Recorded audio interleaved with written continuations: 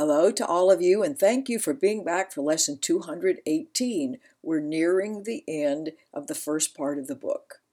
I am not a body. I am infinite. I am eternal.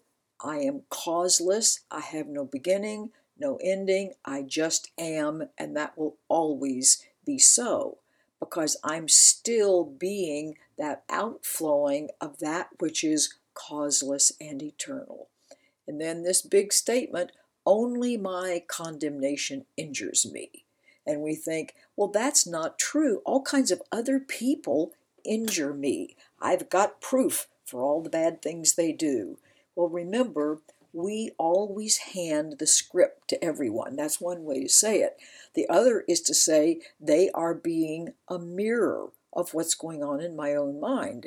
Another way to say it is my grievances, as we mentioned in the last lesson, provide a template or an outline, so to speak.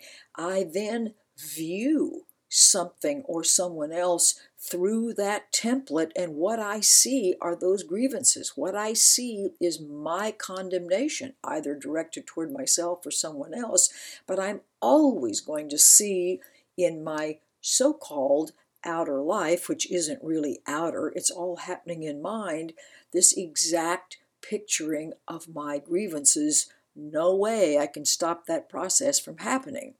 So my condemnation, all of this rat's nest of grievances, keeps my vision dark.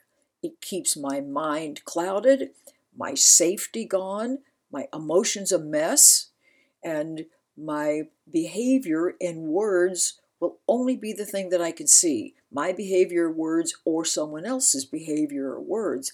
I've lost track of the light. It says, with my sightless eyes, I can't see the vision of glory. I can't see the light or the brilliance because my grievances have made this big wall up. That's one way to say it. Or it's kept me from seeing what's true. I can only see what's false.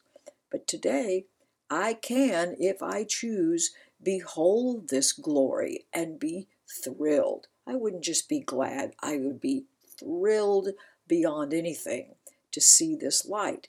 The only thing that's in the way is not another person or not another thing.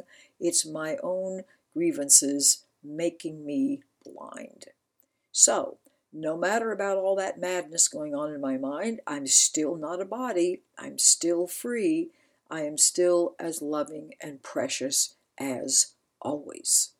Okay, keep that in mind. Nobody hurts us but us. So we're the ones who are 100% in charge of stopping it.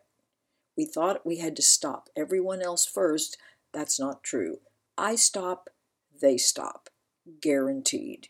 Have a great day practicing this. I'll see you later. Goodbye for now.